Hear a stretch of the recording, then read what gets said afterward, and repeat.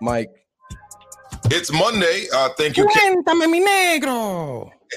Little after 5:30 p.m. here on the East Coast of the United States. I'm coming to you live from the South Bronx, and my brother Kenny's coming to you live from his home studio in the Heights. Kenny, how's it going, fam?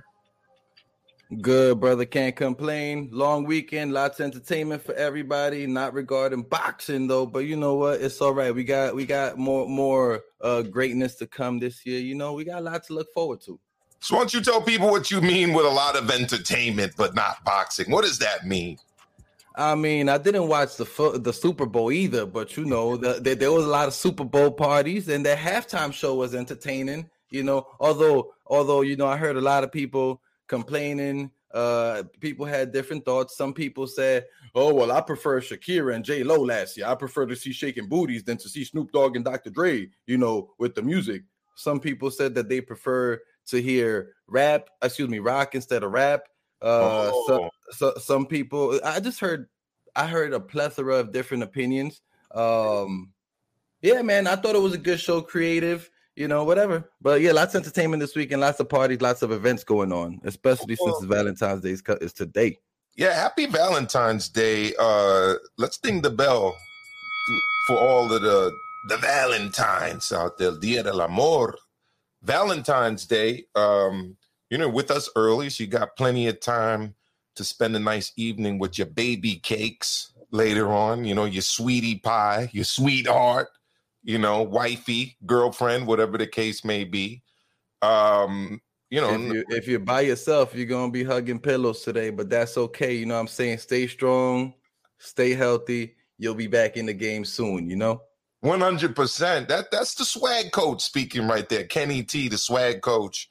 In fact, we got to get that little business started because they got a few people out here that a little swagginess in their step, if you know what I mean. But look, let's get right into it. Let's talk about what happened Saturday. It was out in the UK. It was the card live on DAZN. Okay, Jacobs versus Ryder. Ali Pally. Alexandra Palace in London. I've been there before. I saw Junior Witter fight there. Saw the other fights take place there, including amateur cards. I said it before. I'm going to say it again. I'm going to keep saying it. What a venue. I don't know if you saw the pics when they did the panoramic views, Kenny, but you could tell that it's like a very beautiful venue. Stained glass windows, high ceiling, great atmosphere. You know, a lot of the people there to see Johnny Fisher. We saw a fight with Felix Calf and Madiev that was a little controversial. I got the math wrong on it after going live and, you know, following what Eddie Hearn was saying. Didn't run the numbers myself. And then obviously we had the main event, okay, which was Daniel Jacobs. Now, the theme of the show is too little or too late. Great image, by the way. I have to give you big props. There's a big message to this, and I love it. Right. I mean, too little in the case of Danny Jacobs. Was it too little on Saturday night, Kenny? Give me your thoughts. It was. I think he did enough, and I think that he slightly that there was just a little bit of a robbery by the judges because I think he did enough early on to get a win by decision, by that split decision that I called before the fight. You know, that was my prediction: split decision Jacobs. But instead, Ryder got the split decision. It is what it is, though. I ain't mad about it. It is all Daniel Jacobs' fault. You know what I'm saying? Daniel Jacobs does this thing where he, in my opinion, I know in your opinion too, because we've had this conversation before, he never does enough to get a convincing win. You know what I'm saying? Against Triple G, he did just enough to lose. Against Canelo, he thought he won. He did nowhere near enough to win or even get a close decision. You know, then his last fight, I forgot the guy's name. Rosado, he barely did enough to win that fight. Exactly. So, you know, we know that Daniel Jacobs always does this thing where he barely does enough to win or does just enough to lose. And this weekend, we saw definitely a way more tired, a way more washed up looking version of Daniel Jacobs. I say that specifically because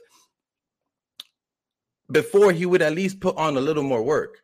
You know, at a certain point, I thought, oh shit, we're about to see the changes that him getting his old trainer Terry Rozier or Rozier back, Andre Rozier. I forgot the guy's name. Whatever. I just confused him with a basketball player. That's funny as hell. But yeah, so he's back with his old trainer. I thought we was about to see some of those changes that his trainer was implementing on him around the 6th, 7th round, where it looked like Daniel Jacobs was about to stand there and trade and let a lot of punches go. Instead, it became the John Ryder show for a good portion of that fight. John Ryder was putting the beats on him for a couple of rounds. Not enough rounds, in my opinion, to win that fight. But then again, I have to rewatch the fight because I didn't watch it live. I saw a grainy replay of it. You know, in grainy replays, you can't really see everything for what it is. You can't see if a punch really actually lands on a grainy replay. So I do have to see the actual fight again to give the scorecard. But, yo, Daniel Jacobs did just enough to lose. And see, this background that you see me with here right now, this background is for Daniel Jacobs because he always does just enough to lose. And I think it's time for my man to hang the gloves up. Because if you're going to be doing just enough to lose, then you shouldn't be boxing, because all you're going to do is continue bringing down your legacy, continue bringing down the stuff that you worked so hard on building as a young man. What for? To chase money? Because I don't know if it's looking like he's chasing greatness and chasing fights. He said this was a title eliminator, so he would have gotten a title shot supposedly against Canelo, if Canelo would have taken that fight again. Oh, it actually would have been against David Morrell Jr. And I'm gonna get into that after you finish cooking, bro. Yeah. So it's just you know, Daniel Jacobs, the guy seems to move and have the skill and the ability to compete. But it seems like his mind always lets him down, or his corner always lets something always lets him down in the fight, where he never does enough to pull out the convincing victory. And I feel like that's what happened this past weekend.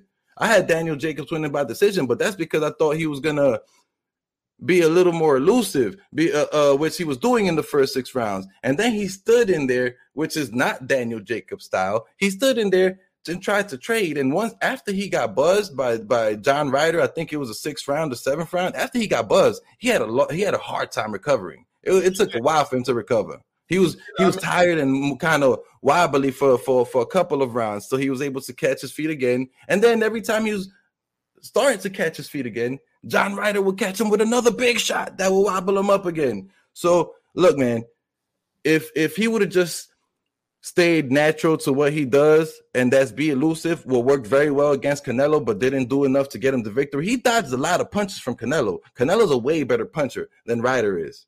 You understand what I'm saying? Yeah, now Eddie Hearn sounding like a joke, saying, oh, well, Canelo, hey, John Ryder looks like a good challenge for you.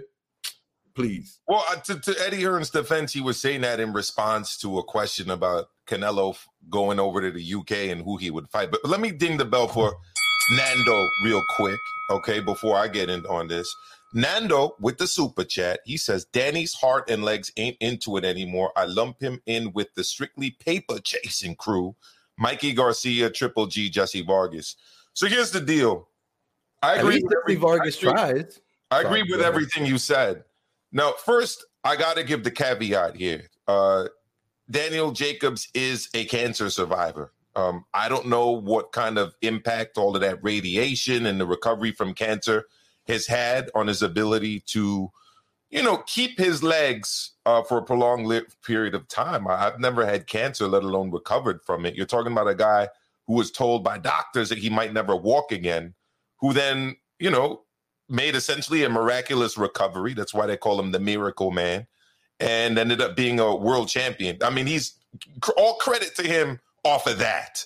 All right. So I got to give the brother all of that credit before I get into little bits of criticism here. Now, he started off well.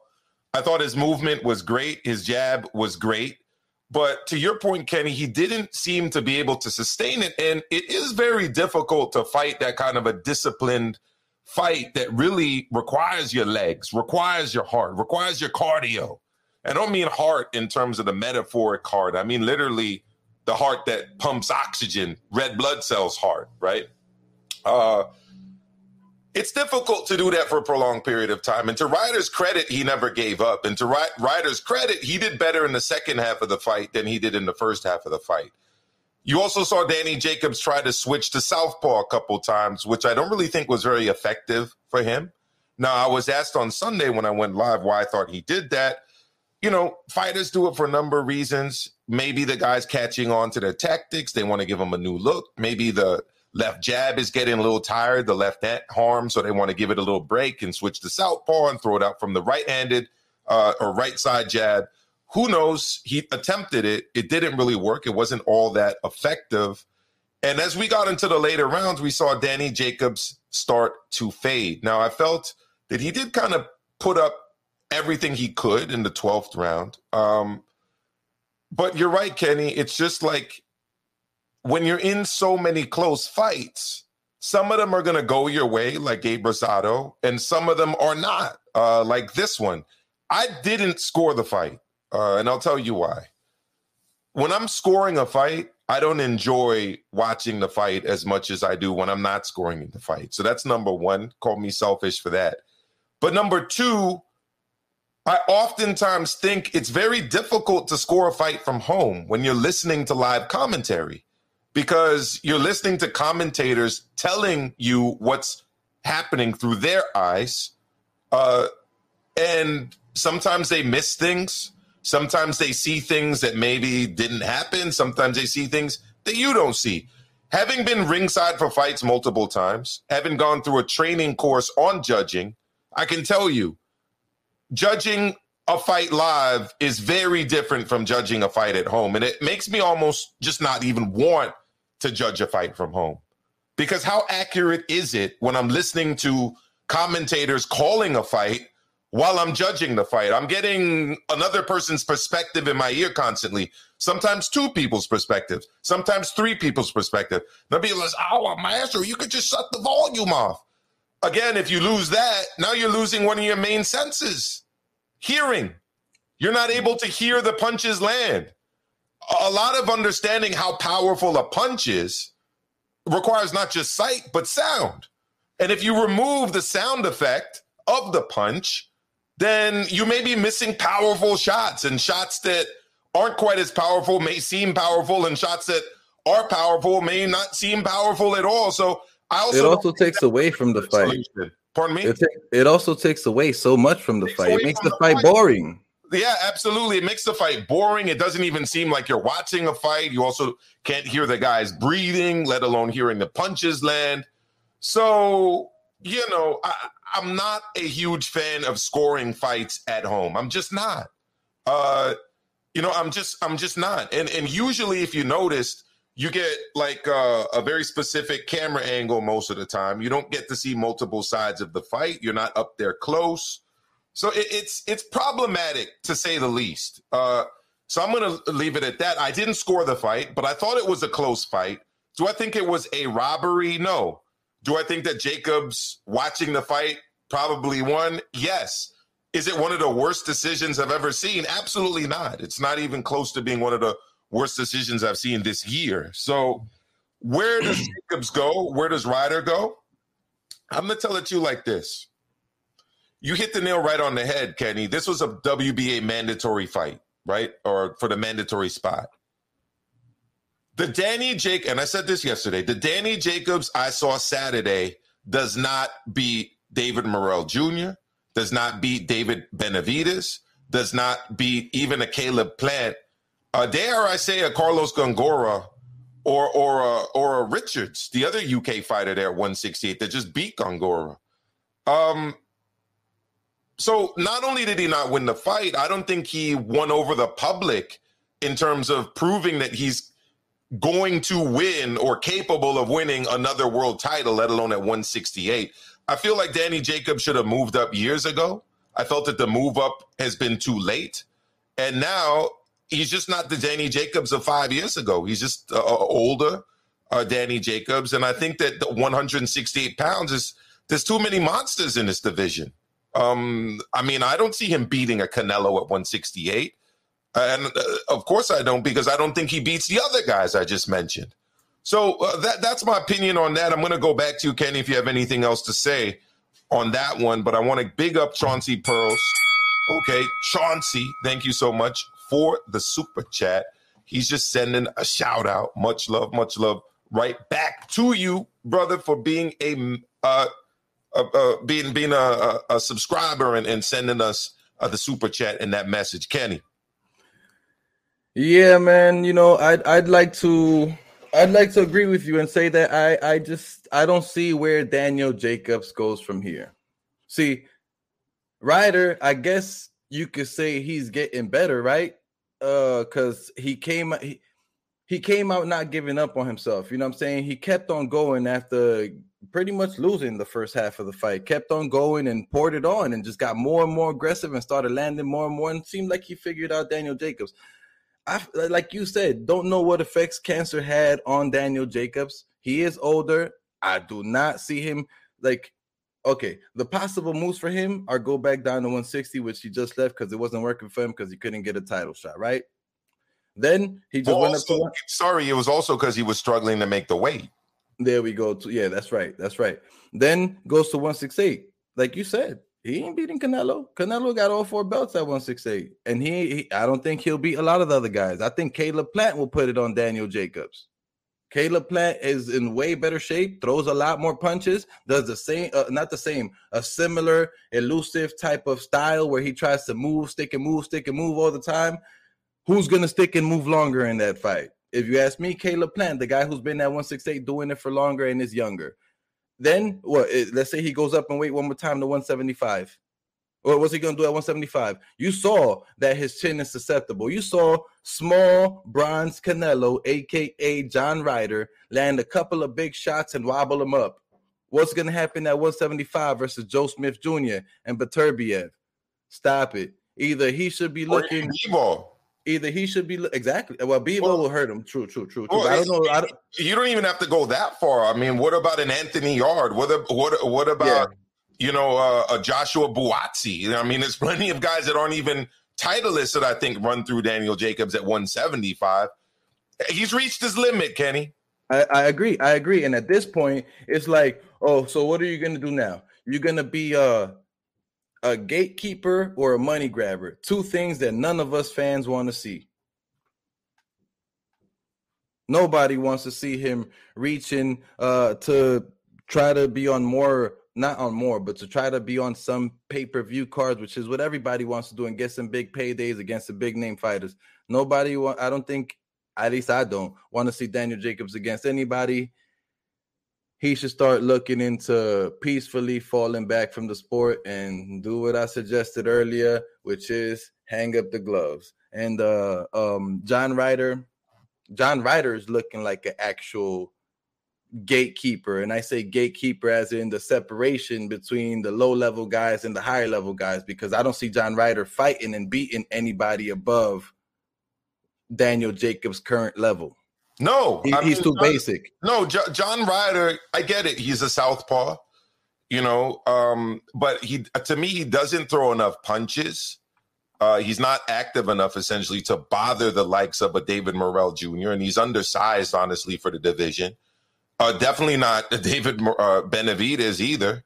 I'm thinking of the names at 168. I mean, even LaRon Richards, I don't think John Ryder's the top guy at 168 in Britain, maybe the third, because I think that, honestly, that Billy Joe Saunders schools him. If those 2 were ever to fight. I mean, they both got ties to DAZN, so who knows? No, Nando's right. I mean, even Chavez Jr. was competitive with Danny until the shrooms kicked in. Yeah, that's hilarious. Well, let's bring on Big TBH. That's Big Brian 206. What's good, fam? Yo, what's happening? What's good with y'all? Can't complain. A Monday, start of the week. You gotta get yourself out of bed and go start the work week. But the day's done, and I'm talking boxing. So there's nothing much better than that. Shit, man. Danny, you guys talking about Danny Jacobs and that John Ryder fight. I mean, I don't know. Maybe I'm seeing things, but is it just me, or did Danny Jacobs has a loss in power, in punching power, and in killer instinct? Because the Danny Jacobs of old, he went for it.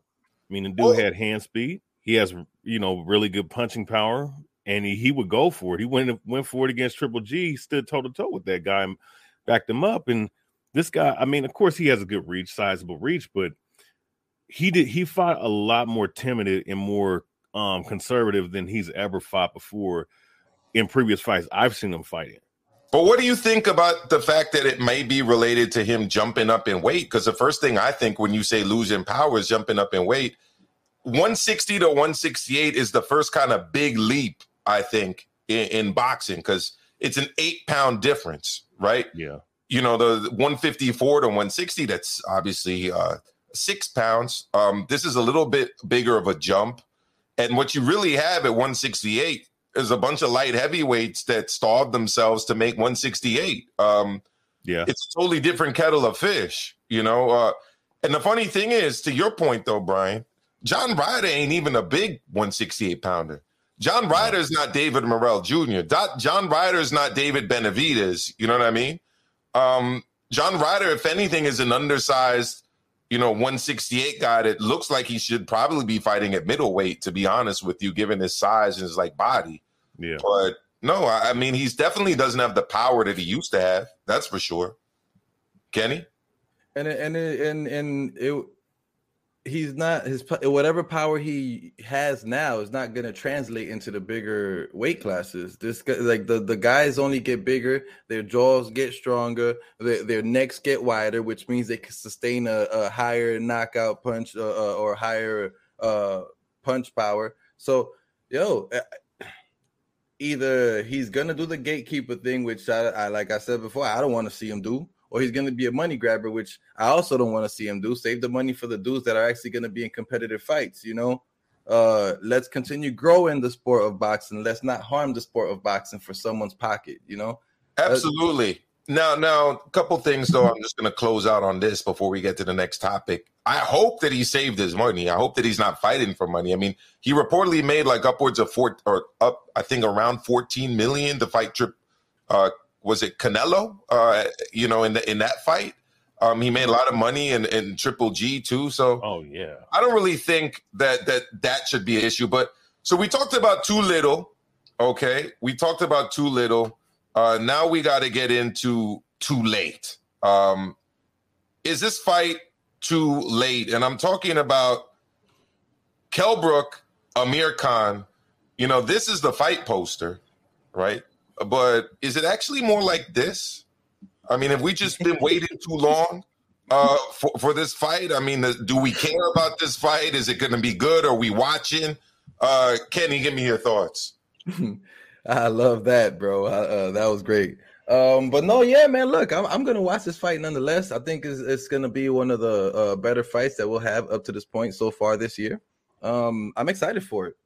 These guys have had beef for a long time. I think is the beef that they have that makes me more excited and more wanting to see the fight, because I know they're both going to be in there trying to hurt each other. They're both skillful, but that for at least at one point, for a portion of the fight, the skills are going to go out the window, and Amir Khan is just going to be like, ah! And fucking Kell Brook is going to be doing his best jab straight impression, just letting shit go, trying to hit each other. So, I can't wait to see somebody get clobbered and to see some crazy ass action.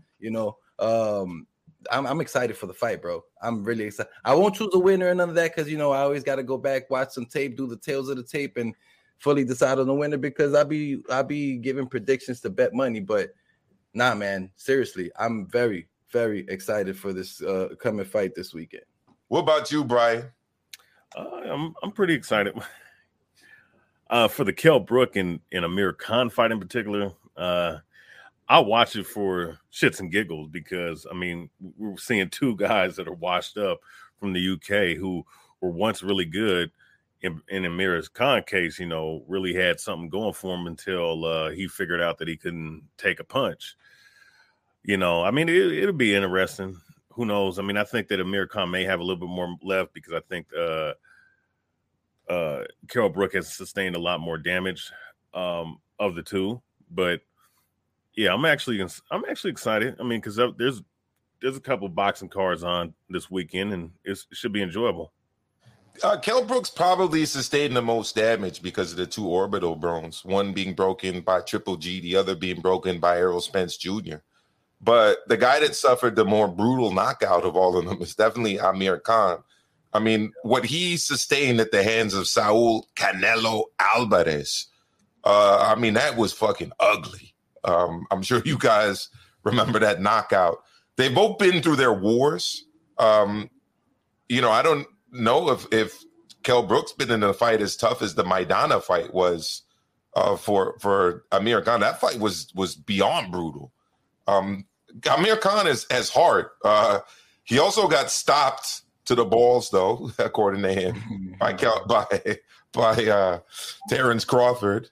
So I mean, they've both been in their wars. You could probably lean towards Brook, though, to what you were saying, Brian, for the more like beatings or long-term kind of serious damage with the eyes. But it's definitely a long time coming. It's a little too late. Reminds me a little bit about Junior Witter and Ricky Hitman Haddon, who were two guys in the UK.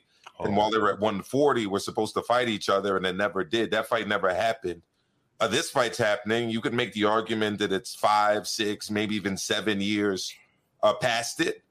But I think that if anything, that might lead to a more exciting fight, you know. Is it going to end by knockout? Oh, I think this fight's definitely ending by knockout. Actually, you know what? I have to think about that because I don't know if Amir Khan can knock out Kell Brook. The thing is with Kell Brook, it's, you know, his issue has always been how strong he is when he's like really killing himself to make weight, you know. That's a funny one. Yeah, I don't really know. What will break first, Khan's chin or Brook's eye? That's a question by HCP Boxing Network, my brother D Style Boxing, El Capitan. So look, I personally, I think it's a little too late, but I think it's going to be an exciting fight for sure. So last thing I want to go through, guys, is the remaining schedule that we have ahead of us. I'm going to bring it. Well, before you go into the remaining schedule, what about the other event happening this weekend? The other fight, Jaime Munguia. Oh, shoot, yeah, of course. We also have the Jermaine Ortiz, Nahir Albright on Showtime. Not that great of a card.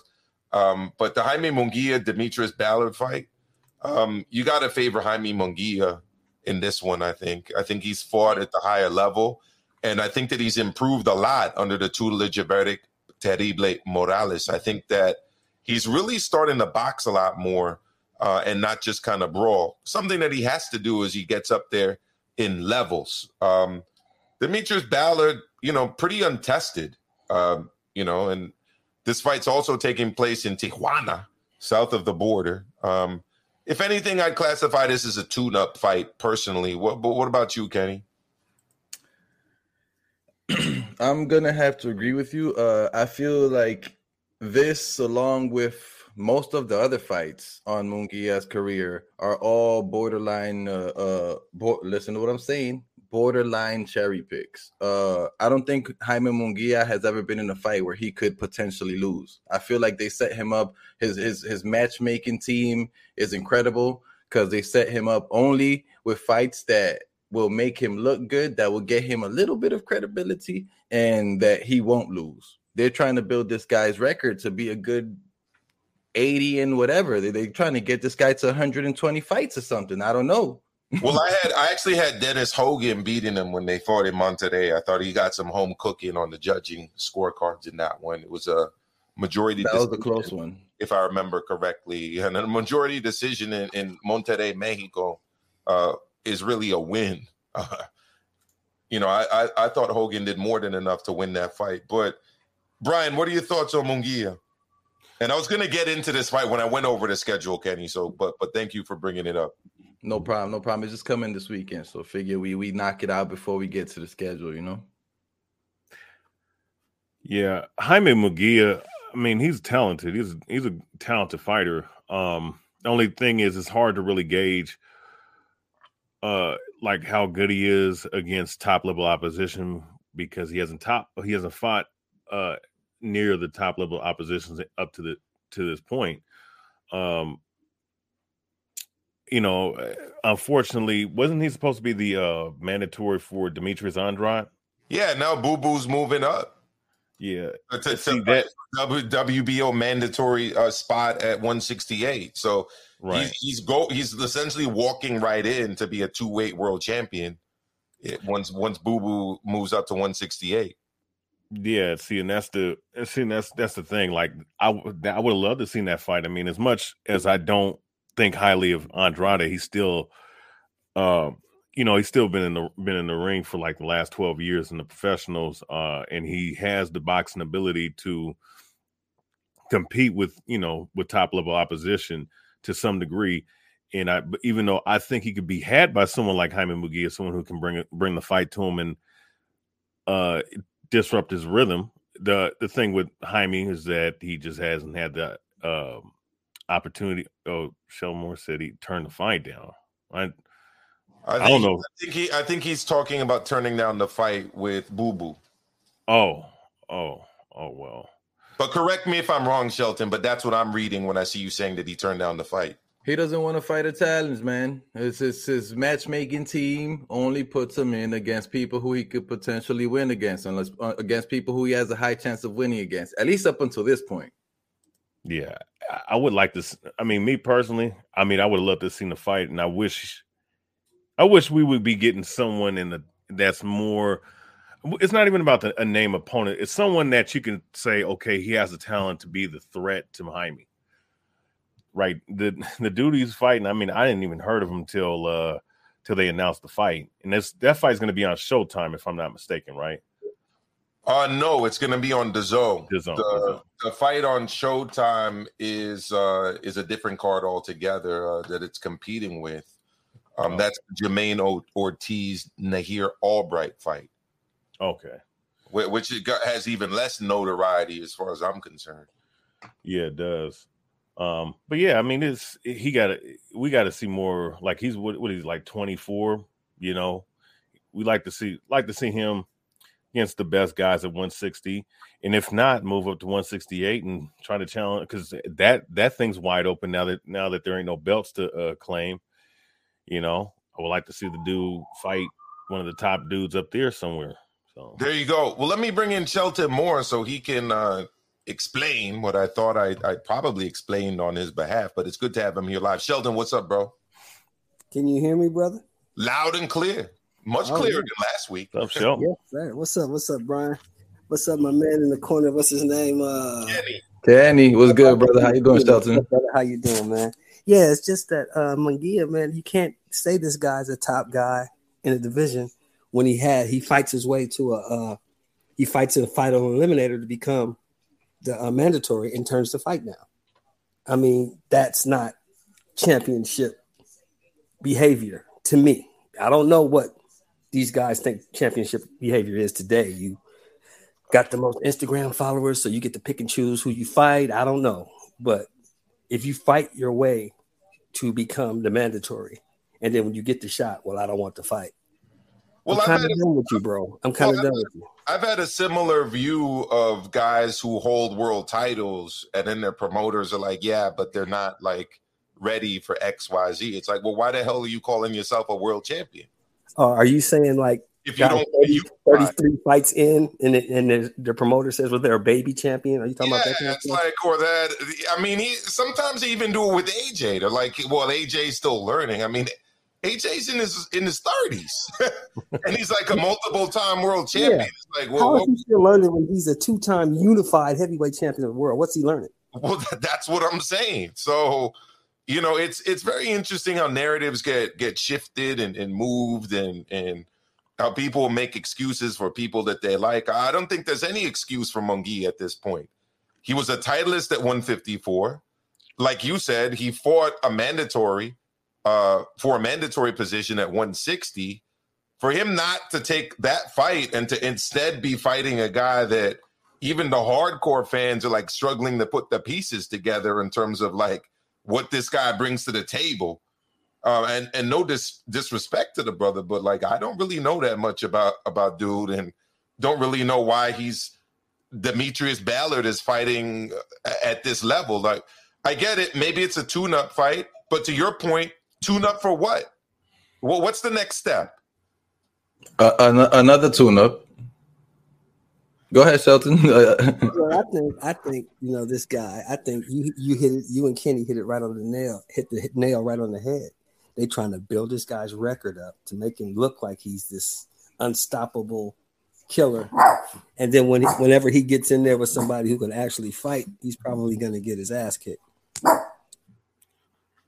He also doesn't seem to have much power either. I've never only when he was at 154 did you really see people like feeling affected by his punches. You see him at 160. I don't really see him wobbling anybody up or backing people down with the power of his punches. I see people standing in there and trading with him, and him being the guy stepping backwards. Look at him against Gabe Rosado. This guy hasn't shown anything. To your point, bro, he was hitting Gabe with clean shots, and I thought, damn, he gonna knock Gabe out. Gabe just was eating it. Crispy. Gabe was eating it, and what does that tell you? Gabe has been washed up by a lot. If Gabe was eating those crispy, clean shots from Jaime Munguia, then that tells me Jaime Munguia doesn't have the power that people think he has, or that people thought he had when he was at 154. Well, that's one thing, but let me ask you this, Sheldon. What about the fact that Boo Boo, who by all accounts can make 160, but is moving up to 168, didn't want to take on Janibek, right? Janibek Alikhanuli. So he didn't. I'm gonna address that. Okay, he didn't want to take. Apparently, he didn't want to take that, but he wants to fight Zach Parker at 168 for a mandatory spot in that in that weight division, but is willing to give up a version of the middleweight championship. Go for it. Well, to your point, Maestro, what has having the middleweight championship for the WBO gotten him? What has it gotten him? Not much. Okay. I've always said it, and I still believe it. In my books, the WBO is a fringe title that was essentially propped up by Queensberry Promotions in England, and it was really mostly a European-held title for a really long time. And then Top Rank started steering its fighters towards it here in the United States. But the WBO title for me has never held the same clout as like the WBC. And unfortunately, the WBA is just totally falling off of the map. Well, yeah, to me, in my opinion, Maestro, depends on who has it. I think the champion makes the belt. The belt doesn't make the champion. So that's how I see it. But number one. Number two, why not fight Zach Parker or whoever it is? Because at least this is an eliminator to get me a shot at somebody I really want. Because I don't believe, and nobody can tell me that a 2-division undefeated champion is running from an 11-fight fighter. I just don't see that. Yeah, I mean, I'm not saying he's running from it. I'm just bringing up something that was said. I mean, I don't think that necessarily Janibek is a tougher fight than Zach Parker. They're both pretty much untested at the elite level. Janibek obviously has the vaunted amateur background, coming out of Central Asia, former Soviet Republic and all that good stuff. But so did Mean Machine, right? So did Zinchenko. They were great amateurs, correct? Yeah. I mean, there's a lot of guys that were great. I mean, this guy that just lost on the undercard Saturday had a great amateur record. Exactly. And he got outboxed. He got outboxed by Felix Cash. I get it. He got the knockdowns and the point deduction, but in the rounds that he lost. I mean, he lost them pretty convincingly. So, I think all these guys are just Canelo chasing, man. Guess what? Canelo got all the belts at 168. Where is Jacobs going? Where is Andre going? I do think Canelo should become undisputed at 175, but we don't really know what Canelo's doing. Canelo's doing what he always does before a fight, throwing smoke and mirrors up. I'm fighting this guy. I'm fighting that guy. He's doing whatever the fuck he wants is what he should. Let me ask you this. Who would you say he beats all those guys at 75? Because Maestro knows. I think Zerto smokes him. I don't think so. I think Zordo gets smoked. Better Biev beats his ass. Personally, Better Biev is the best matchup for him at 175. Zordo definitely don't got it. Zordo went life and death with the Cuban fighter last fight. He got touched up too hard. He got buzzed up. Canelo will knock him out. I don't Canelo, agree. I don't agree. That's cool. That's cool. I got something to say about that Zordo thing. It's cool that you don't agree, but let me finish real quick. Real quick. Canelo will definitely put Zordo on the ground with all those shots that Zordo was taking from that Cuban fighter. The Cuban fighter, I don't even remember his name, but he buzzed Zordo up, buzzed him up. You know, but in my opinion, the guy that gives Canelo the hardest fight at 175 is Beterbiev. I think Canelo eats Joe Smith Jr. I think Canelo convincingly beats Bivol, and that the last guy left right there is Beterbiev for him, and I think that'll be the hardest fight for him at 175. I don't think Zoldo and Canelo will ever fight. Zoldo doesn't have a belt, but Canelo's belt chasing. Zoldo's coming up in the ranks, and he's not looking good coming up in the ranks. I thought he looked very poor that last fight. He should have kept his boxing up and not try to get in there and trade. He could have gotten knocked out with this dude that was shooting home runs the entire fight. All right, so two things. Number one, he's fought back-to-back Cubans. The first one was Sullivan Barrera. The second one... Why does that matter? No, because Brian said Sullivan Barrera, but it wasn't Barrera. It was Unieski Gonzalez, and you didn't name the fighter, so I'm just keeping it clear. Unieski, yes. Unieski Gonzalez. So number one, he knocked out both of these guys. Number two, the first fight had multiple knockdowns. The second one didn't have multiple knockdowns, but Gonzalez actually was deducted a point for holding. I do think it was a competitive fight, Kenny. I do agree with that, but I think that saying that he went life and death with him is like a little bit too far. It wasn't Gotti Ward, okay? It wasn't that kind of a fight. Like, he clearly won the fight. I don't think he won that many rounds. I'm talking about Unieski Gonzalez. He was tough. You know, he didn't want to get knocked out.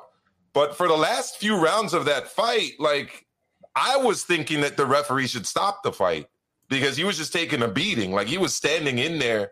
And yes, there were a couple of rounds where he landed shots, but I don't remember Zurdo Ramirez being badly hurt in that fight. And when a guy, I personally don't remember that. I don't know what round that was in, but I don't remember that. What I remember him was getting hit with some shots. But here's the thing. Guys like Zurdo, and this is true with other people too, like Gennady Golovkin, and to a lesser extent Inoue, who I think has better defense than both of those guys. They're willing to take a guy's shots if they feel that they can ride the shot and if they feel that the power isn't threatening to them. And Zurdo does that. I don't think it's the best strategy, but Zurdo's the type of fighter that if he thinks he can take your power, he's willing to take your power. This is not anything new in boxing. Like, a lot of boxers have fought this way for quite a while. So they'll try to ride your shots. They'll take the power because they think they can take. You could go all the way back to James Toney, Mike McCallum. I was actually going to say Joe Frazier. Is that a great strategy? All the way back. So it's not Jake LaMotta. Jake LaMotta. It's not anything new. There's guys. Is it a great strategy? Is it going to get Zurdo win against Canelo? I'm not saying it's a great strategy. Definitely not. What I'm saying, Kenny, is that I don't think it was competitive to the level of life and death. I thought that he was comfortable with dude's power, was willing to take shots. And in the end, I mean, the result spoke for himself. The guy took a beating and got stopped. Zurdo should have walked over that guy. Zurdo should have made an example of that guy. Zurdo should have boxed that guy's head off and not gotten hit so much. That guy was out of shape. That guy was out of breath. Zurdo should have put that man in the washing machine. That man should have been. Zurdo shouldn't have been getting hit, and that man should have been catching punches from all angles. But instead, let me just finish one sentence. Go ahead, bro. But instead, Zurdo was in there trading, getting clobbered by big punches. Yes, he was giving big punches too. But if Unieski wouldn't have been so gassed out, that would have not been a knockout. That would have been a 12-round fight. But if Unieski wasn't so gassed out, Zurdo wouldn't have implemented that strategy. So, I mean, the strategy that he implemented worked. He won the fight. He dominated the dude. He knocked him out. Dude was bruised up, bloody, like he wasn't looking good. But Shelton, your go. Yeah, I was gonna say, if you want to say that, I mean, we can do that with a lot of people. We can say, why did it take Canelo 11 rounds to get a guy out of there who can't fucking punch? I mean, Caleb Plant can't punch. It take you 11 rounds to get this motherfucker out of there. This motherfucker can't punch. Sorry, we know that. So you can use that with anybody. All I'm saying is this. I like Zurdo Ramirez. I've watched him since he was at 168, knocking motherfuckers out. And I think that he has a style. I think his style, Beterbiev style, is the style that can beat Canelo. Because to beat Canelo, you have to make Canelo go backwards. If you can't back Canelo up, he's going to beat your ass. And to me is that the dude's faced guys that are good fighters and have made really good fighters look rather ordinary. I mean, to me, he made Jesse Hart look pretty ordinary. And Jesse Hart is a really good fighter. And I also don't remember Zurdo actually ever getting really hurt in any fight. And you look back at that kind of style, and I'm not going to get into the whole Mexican warrior type thing, but look, Terrible Morales was willing to take a shot. Barrera was willing to take a shot. Julio Cesar Chavez was willing to take us. If guys Salvador Sanchez. Salvador Sanchez, if guys like this think they can take your power, they'll let you hit them because they know that what they're going to give back is 10 times better. Brian, I hear you wanted to get in. Yeah, I wanted to say something about Zurdo since we were talking about Munguia in his resume, right? Well, Zurdo is almost double the amount of fights that he has, right? And don't get it twisted. Like I just started hearing about him like just a year ago, and I've been watching through some of his fights. I guess I'm willing to ask if we're overrating him. I mean, because he's big. I mean, he's a big light heavyweight. He's big, he's strong, but he doesn't really possess great punching power. I mean, above average. He has a good chin, but is it possible that with the resume that he has, he beat Jesse Hart, he beat certain guys. He beat Maxim Vlasov, the same dude that I thought boxed Joe Smith's ass off. Vlasov is a good fighter. He beat the shit out of Joe Smith. Keep it clean. Yeah, I mean, I thought Vlasov dominated the Joe Smith fight personally. But who's giving Joe Smith that much credit? Joe Smith is not an amazing boxer. Joe Smith is a big puncher.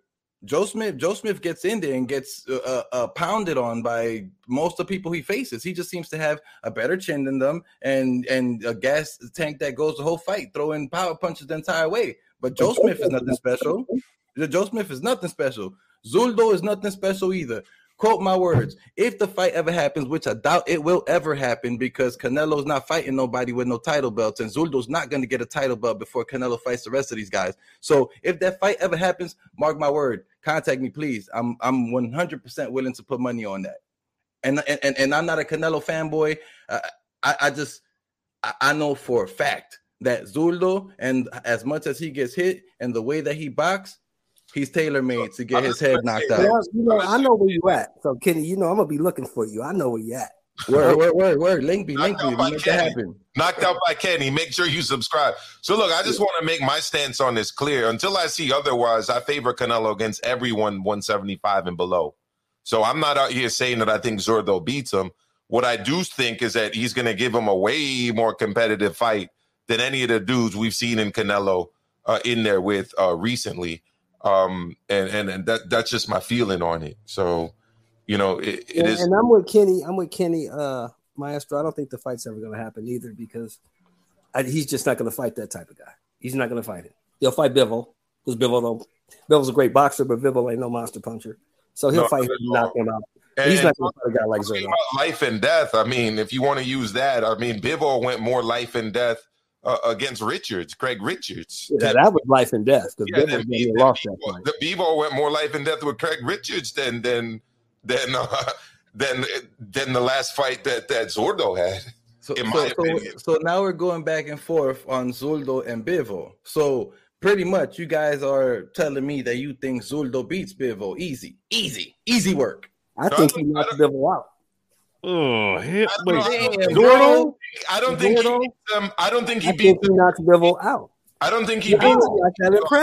I don't think he beats him easy, but I do I do think it's a very competitive fight, and I've seen a decline in Bivol. I'm sorry, Dimitri Bivol or Bivol. I think it's actually Bivol. I mean, I got a lot of respect for the dude. He was an excellent amateur. He came out of the gates with a lot of steam. But, I mean, his last few fights, I mean, he hasn't even been fighting guys at the elite level. And they've all been stretching him the distance. And you want to talk about getting landed on. I mean, he gets landed on by these guys. He outboxes them. But, I mean, when's the last fight, Kenny, you've seen that, like, Bivol actually impressed you? No, look, man. I've never really 100% found Bivol to be impressive to me. I feel like he never takes the opportunity to take the guy out when he has had the opportunity. You know, he always prefers to box, you know, and even when he does box, sometimes gets hit a little too much. I'm not really like Bivol's not necessarily my favorite fighter, but I think that Zurdo is much, much less skilled than Bivol. That's just my opinion. Zurdo hasn't done anything to impress me. Matter of fact, in that last fight with Unievsky, I was not impressed. That Unievsky was there for the taking. If you hold on. As hard as he was working to try to knock the guy out, it took way too long. He got hit way too much. He could have fought way better. It's simple. Zurdo has not impressed me. I'm taking Bivol, and that's without me looking at tape. You already know when it comes to betting odds, I always gotta look at tape. Not for the Canelo Zurdo match though. I got my money on Canelo right off the bat. I don't gotta look at nothing. Yeah, but see, that's the whole thing. The Zurdo and the Bivol fight's not happening because Bivol's fighting Canelo. Am I right? Yeah, I don't ever see that fight happening. Just just doing so to speaks right now would be comparing talent level with Bivol and Zurdo and who you think would potentially give Canelo the better fight, or if they fought, who you think would win that fight. I heard or I read in the comments that that Zurdo is the mandatory for Bivol, but I thought they was potentially in the works of getting something going with Joe Smith Jr. and Bivol, or Joe Jr. That's what that fight was. Here in New York City at the Garden, Kenny. He's facing Baturviev, and we should go to that fight. The last fight was a final eliminator. It was a final eliminator mandatory. Zurdo beat Gonzalez, so now Zurdo is the Mando for Bivol. That's exactly I think Zurdo gets his ears boxed off, man. That's exactly it. So look, what was that, TBH? Pardon, go ahead. Repeat that. I think Zurdo gets his ears boxed off by Bivol. Well, there you go. On the same page. We got two guys that think it's going to be. Actually, we got one guy who thinks it's going to be a competitive fight. We've got one guy that thinks Zurdo knocks out Bivol. Okay, we've got another guy over here that thinks that, actually two guys actually that think that Bivol is going to just dominate Zurdo and outbox him. It is what it is. Look, I had the idea of discussing March and February and April, or the rest of February, March and April in terms of the schedule, but we'll get to that another time. Sheldon, I want to thank you for coming on, brother. All right. Thank you, brother, for having me, man. Appreciate y'all. No, absolutely. Keep tuning in, bro. You always bring the great contributions, as does my brother Brian, Big Brian. Yo, when's that fight happening, though? I heard Kenny's going to be promoting a fight for you in Baltimore. You already know, pay-per-view. I got that said, knocked out promotions. We're going to make that happen. I got Method gassing you in 2 rounds, bro. Nah, man. I'm double the size of that guy, man. I don't want to. Man, okay. I ain't trying to get arrested for assault.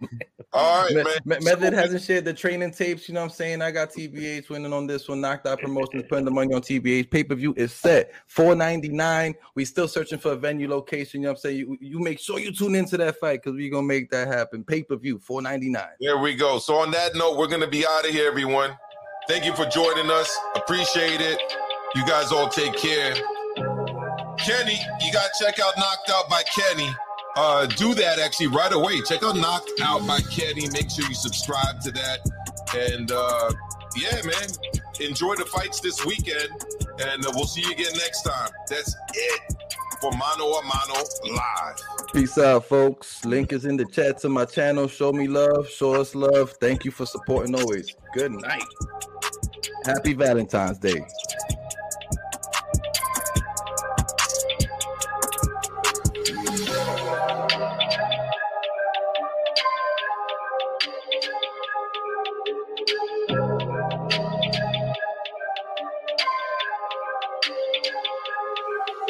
Yeah.